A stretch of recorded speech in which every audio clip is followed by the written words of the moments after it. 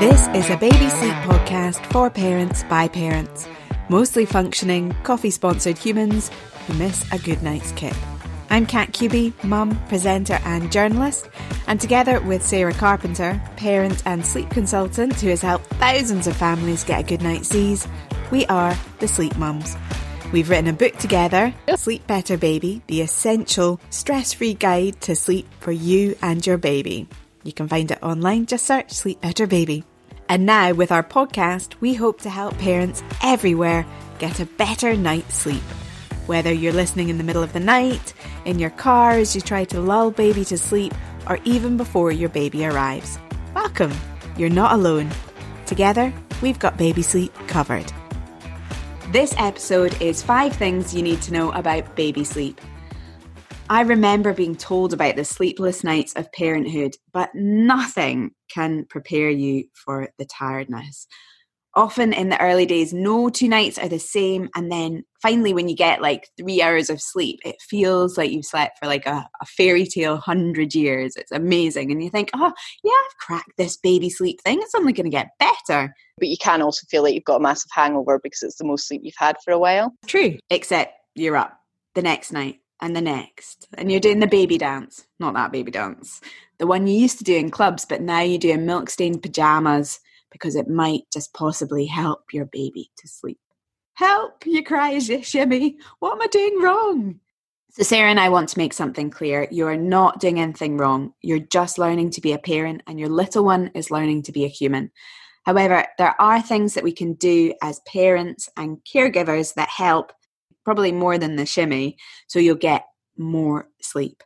Baby sleep is not the straightforward thing like the clichés make it sound like, sleeping like a baby. Whoever came up with that needs a proper telling off, and I would be quite happy to give it to them.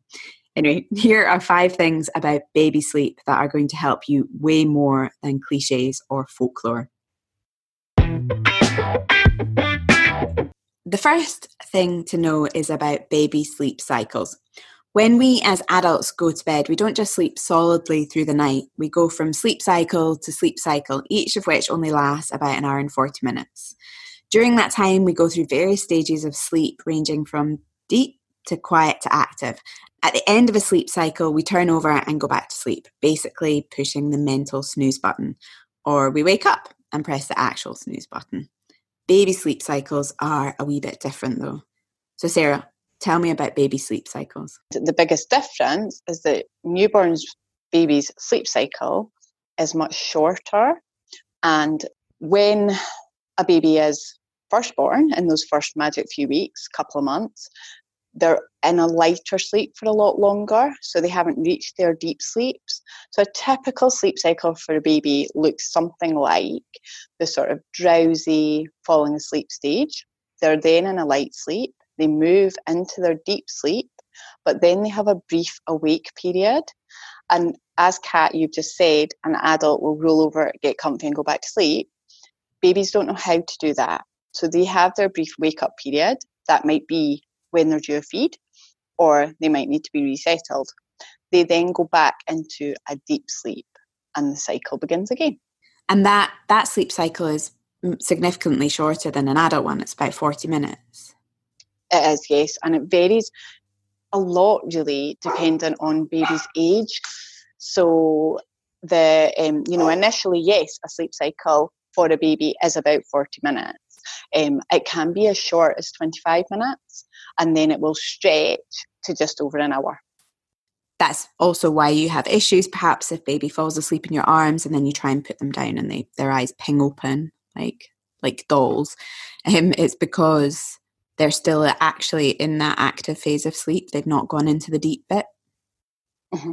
When they're in a light sleep, it's really important to get them into the space that you want them to stay asleep, because if they fall asleep and then are moved, when they do then feel that change in environment, they will wake up immediately because of this part of the sleep cycle that they're in.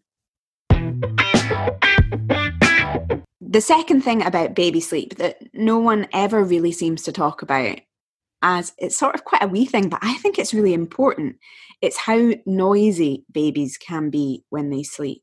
Every time I go to a client and they say, there's something wrong with my baby, they're so noisy. There's nothing wrong with your baby. Babies are noisy sleepers, and actually take that as a good thing. It's reassuring if you can hear all those little snuffles and rumbles and grumbles. But the important thing is to learn which ones need attention. So babies are noisier because they are in a lighter sleep for longer, which causes them to be noisier. They're more expressive in their sleep, and because they're not going into that deep settled cycle that we do as adults, that's when you're getting to hear every little shuffle that they're doing when they're asleep. But also, when they are making those noises, that you can really easily disturb them because they're in that active phase. Absolutely. So if you're still sharing a room with baby, if you're in that sort of newborn stage and you're in a room together, you rolling over in your bed when baby is in that really light active sleep is enough to bring them right up and out of sleep into their awake period. It's one of the joys of being a parent and sharing a room, in that you kind of get to know your baby and the sounds that they make. And there are lots of lovely elements of that, but there are also some drawbacks, let's say, in terms of waking each other up. Clearly baby does a lot of waking the parent up too. But you can also do a bit of waking baby up. It's interesting as well, the noises that a baby can then get used to. So, for example, if one of the parents is a deep snorer, that can actually become a baby's sleep aid. So, although for the opposite parent, it might be a little bit irritating, for the baby, that could be have a white noise effect for them. Would be so handy, wouldn't it? Don't even need a little, gadget or something. Gadget. Also, the only problem is, though, when you want baby to nap, you don't necessarily have that same snoring noise to hand. Need to make a recording of the snoring. But I guess that's quite interesting as well, because that all goes to the sounds that baby may or may not have heard when they were inside, because it might be a sound that's really familiar to them as well. Definitely. It can be any of those sort of familiar noises that have gone on throughout pregnancy. So, something that always surprises parents is the noise of an older sibling. So an older sibling having a tantrum can be extremely irritating for the parents, but can actually lull baby off to sleep because that's a familiar sound to them. Which sort of sounds like madness. Another reason that babies can be noisy when they sleep is they have pretty immature nasal passages, which can freak parents out a bit. I mean, I used to sort of say that kids sounded like truckers, but sort of snorting away. But it can be a bit scary because it can sound a little bit like they are struggling to breathe at times. It can, certainly when they're moving between sleep cycles as well. You can hear that sort of gargling sound and then silence, which sends parents flying out of bed at a rate of 100 miles an hour just to check on baby. And, that sort of stop-start, because of the immature nasal passages, it can sort of sound sometimes like it's stop-start breathing. So yeah, they're all pretty scary sounds to hear, but normal. As a parent, it's natural to check on them, and absolutely you should, I think, in those circumstances. But it's worth knowing, because it means, well, it won't stop you getting a fright, but it might help. Yes, it's reassuring, I think, for parents to know that these things are going to happen, but absolutely it's never going to stop people checking. I have slept in the same bedroom as thousands and thousands of newborns, and I still check regularly and jump up to every little sound. So, that's the instinct of the carer to do that. We were talking about adults and babies disturbing each other. So the third thing is about where babies should or could sleep. Bedtimes can be a really anxious time for parents, not just because they're totally exhausted and hopeful for sleep, but it can be scary to close your eyes and let yourself sleep, which is what we've been talking about when we hear those noises. But there are a few things that you can think of and do to help put your mind at rest when you put baby to bed. So Sarah, let's talk about where babies could or should sleep. So I think at this point it's really important to say that your choice of where a baby sleeps is 100% your choice. And you just then need to be comfortable with the fact that you've made those surroundings as safe as possible for sleeping. My recommendation would be to have 2 or 3 different options of places to sleep. So something that you can have in the bedroom all the time, something that you can move around the house, and your carry cot, which is when you're out and about walking. Now, the carry cot can also be used as the thing that you move around the house as well, because it's quite portable. Yeah, that's fine. You need to be confident that the environment that you're putting your baby to sleep in is safe and consistent. So when you're looking at the Moses basket, cot, carry cot, next to me, whatever bed you have chosen for your baby, you want to make sure it's safe by following the guidelines. So nothing additional needs to go into the space that you've chosen. You're looking to keep it as simple as possible. Use the correct bedding. So in Scotland, you're going to use slightly more layers than you might use in Australia, for example. Even in the middle of winter. It rains a lot. Never. Yeah, unfortunately, we certainly rely on the 2.5, 3.5 sleeping bag togs rather than the ones. So, the key thing with any bed setup is to use layers. So you're including your vest, your sleep suit. They're all included in the layers that you count when you're making a baby's bed up. The second important thing is the way that you have tucked your sheets in. So if you choose to use sheets and blankets, you need to make sure that those sheets and blankets are tucked under the foot of the mattress of whatever you're using. So the expression that when we say, always make your bed feet to foot, that means that your baby's feet are always going to be at the foot of the bed, and the sheets will only come up halfway to the baby. So, they're sitting just above the belly button, basically. I have to say, even though I'm sure that I was put to bed in sheets, I've never used sheets with my kids. They kind of or blankets. They kind of gave me the heebie-jeebies. They were always swaddled or in sleeping bags, which I know can have their own issues if they're not the right size or not done properly. But I don't know why sheets and blankets always worried me. Yeah, I mean, I was totally old school with my training because I trained in Norland and we were making up beds as part of our assessments. I did love the look of a beautifully made up crib with flat sheets and blankets. There's nothing nicer than seeing that. But in all honesty, swaddles are the bee's knees and sleeping bags are just so much easier to use. So I do agree with you that sheets and blankets are a bit old school, but they do look pretty. And we're talking about layers and we obviously joking about temperature, but I was quite obsessed with those little egg things that you can get that say the temperature of the room. What should the temperature of baby's room be ideally? So you're looking to keep your baby's bedroom or sleeping area, you want it to be between 18 and 21 degrees. And if it gets higher than 21 degrees, then that's when you're going to start to reduce the amount of layers that you're using to cool the baby down. It is difficult to keep it consistent. In any country, temperatures change. The setup of the house, when you put baby to bed in the evening, it'll be one temperature and it will decrease or increase depending on what's going on. So the little eggs and various different room thermometers that you get are brilliant. We swear by them. Having that as reassurance for a parent of what the temperature's doing is absolutely fantastic. It is also important to remember that they can't be 100% accurate because you might have it in one position in the room and the cot might be somewhere else. So there is a little bit of leeway with it, but it is a really, really good guide to follow. And if you can just keep that bedroom as consistent in temperature as possible, that's the key thing. If you've got a baby going to sleep and the room is 21 and it then drops to 18 throughout the night, that baby will become a little bit more unsettled when the room drops to 18 degrees because that's a big change in temperature. Although weirdly, my kids always seem to sleep a bit better when it was a bit cooler in their room. Mm-hmm.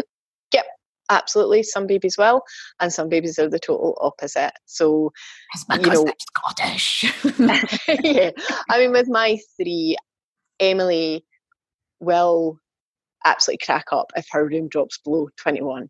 Even now, she's a real like cold cookie and needs to be super hot, whereas the boys would happily have every window open and sleep in a room that's 12 degrees. So, they work themselves out as they become children. But certainly the important thing to think about with babies is that you're responsible for keeping it consistent. And it's if you put that baby to bed and it's 18 degrees, just keep it as consistent as you can at 18 degrees. It's the changes in the external environment that affect the baby's sleep. And are there any other things you need to think about a baby's environment when it comes to baby sleep that will put your mind at rest? So think about where you're putting the cot, crib, Moses basket. Don't have it near a door. Don't have it near a window if at all possible, because that is going to cause drafts. Don't have it sitting, for example, if you have a low shelf or fireplace in your bedroom, then don't have the bed near that, because A, it can cause a draft, but B, if it's a shelf or anything that's got things sitting on it, freak accidents do happen and things can fall off. So you want to have it in a very clear space. You also even if you're not talking about accidents and things, the cot or crib is likely to stay there for quite a long time, and once baby can pull themselves up, things that are within reach become very interesting. They become a risk, definitely. And the other thing to think about as well, as much as parents want baby as close to them as possible, and they want that ease of maybe just being able to reach in and scoop them out, initially parents aren't used to having a baby sleeping that close to them. This is a whole new thing. And I've seen clients get up in the middle of the night to go to the toilet and forget that the Moses basket is next to the bed. They jump out of bed to go to the toilet and bump into the Moses basket and then feel absolutely horrendous that they've done that. So just have a little think when you're setting your room up, just have a little think about safety from that point of view as well. It's worth probably mentioning co-sleeping. It's important to discuss because there are safe ways of doing it and not so safe ways of doing it. And it can be a little bit controversial. If somebody wants to co-sleep, then, again, we would just ask them to research the safest possible ways of doing it within their environment. Whichever way you decide to have your baby sleep, it's your choice, and that's what you need to be comfortable with. A lot of people will start initially with a baby in bed between them, maybe in one of the sort of cocoon-like devices. So, there's several on the market just now, and they might pop them into that and have them in the bed between them on top of the covers. So they're still relying on a swaddle or sleeping bag for the warmth for the baby, because the baby is very much on top of the covers. So that's one way of co-sleeping.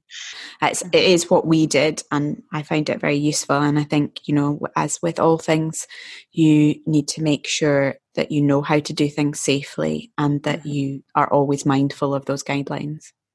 Definitely. I think it's also important to say with co-sleeping that, people can like the idea of it, and then the reality is that they actually end up getting less sleep themselves because they realise that they're not comfortable with it when they're doing it. And that's absolutely fine to have experimented and then realise that it's not for you. It wasn't ever something that I would have been able to do.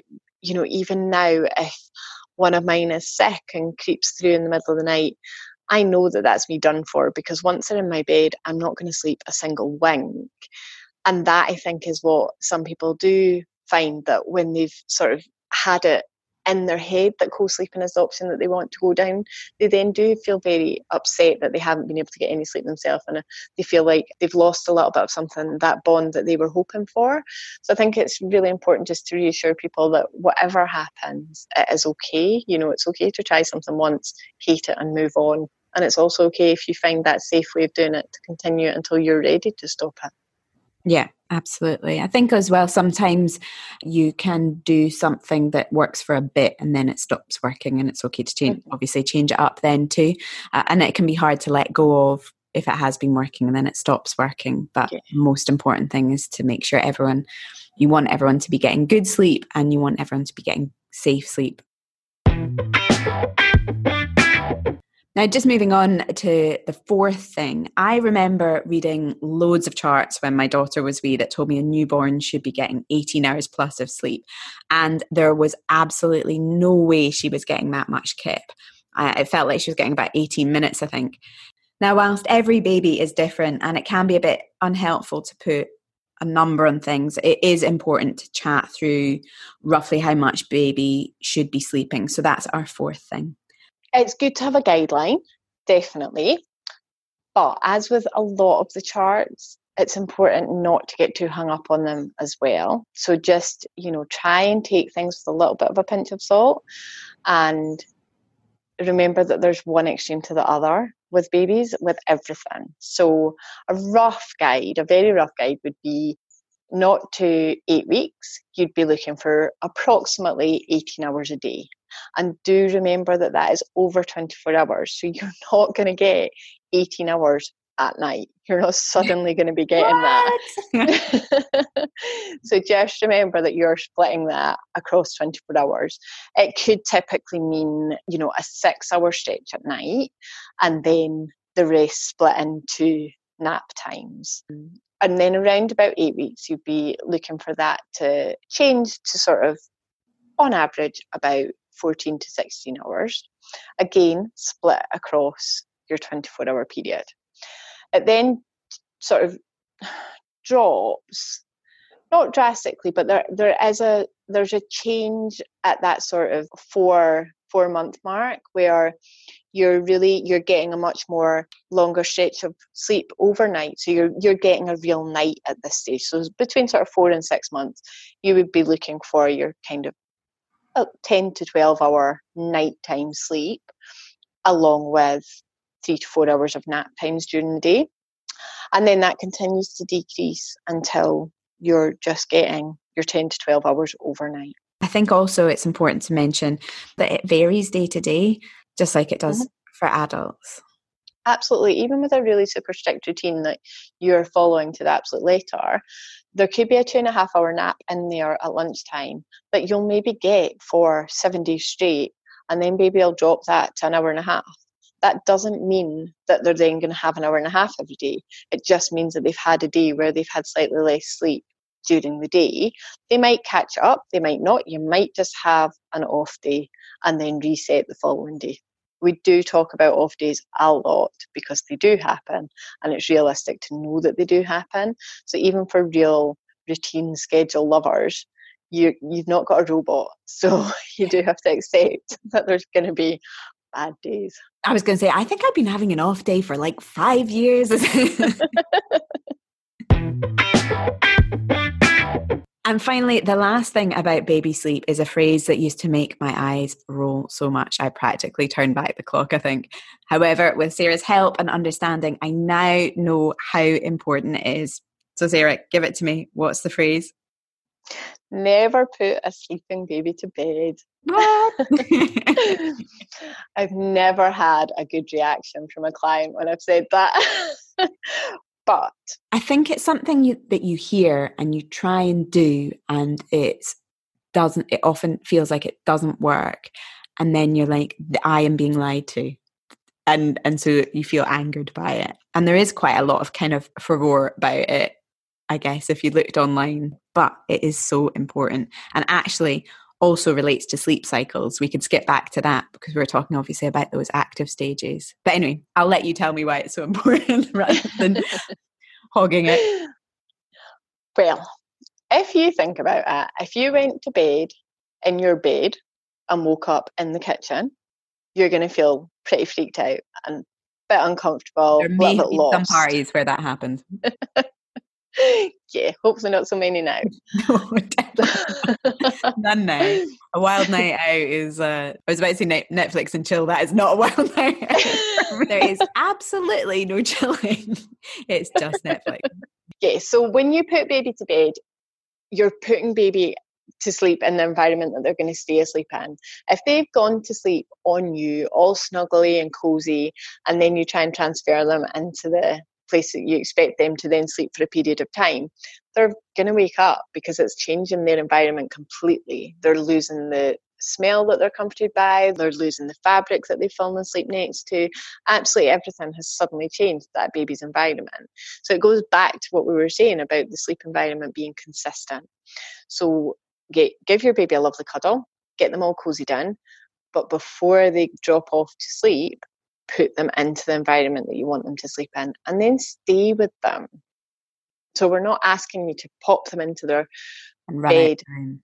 No, absolutely not. Pop them down and because they have been cuddled into you, hold your hand on them or put a hand on their back or bottom, depending on how they're sleeping.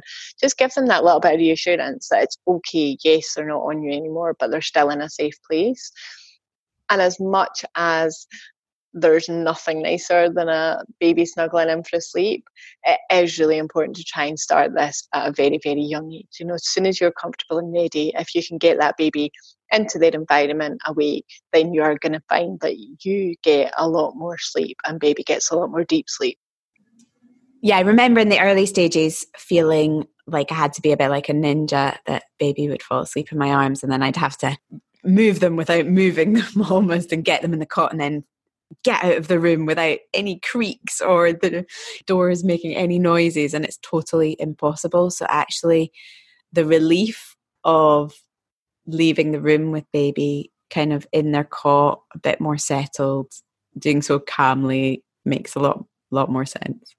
Yeah, but it is a hard thing, you know. It's not as easy as we've just described it, as, you know, giving your baby a nice cuddle and popping them down and them drifting off magically to sleep. It's worth persevering with, but there are going to be days when actually you just start this process and think, stuff this, I'm just going to pick them up and cuddle them. And that's absolutely fine to do that. But what you'll find is that the whole process ends up taking you a lot longer, and the next night you're then ready to get that baby into their cot awake. In our next episode, we'll start putting your baby sleep questions to Sarah. So if you have a question you'd like answered, please get in touch with us online at The Sleep Mums or on our website, thesleepmums.co.uk. So that's 5 things about baby sleep. We're on a mission to help parents sleep better, so please spread the Sleep Mum word. Tell your friends, write us a lovely review, or get in touch with us online at The Sleep Mums or on our website, thesleepmums.co.uk. Look after yourself and sleep soon.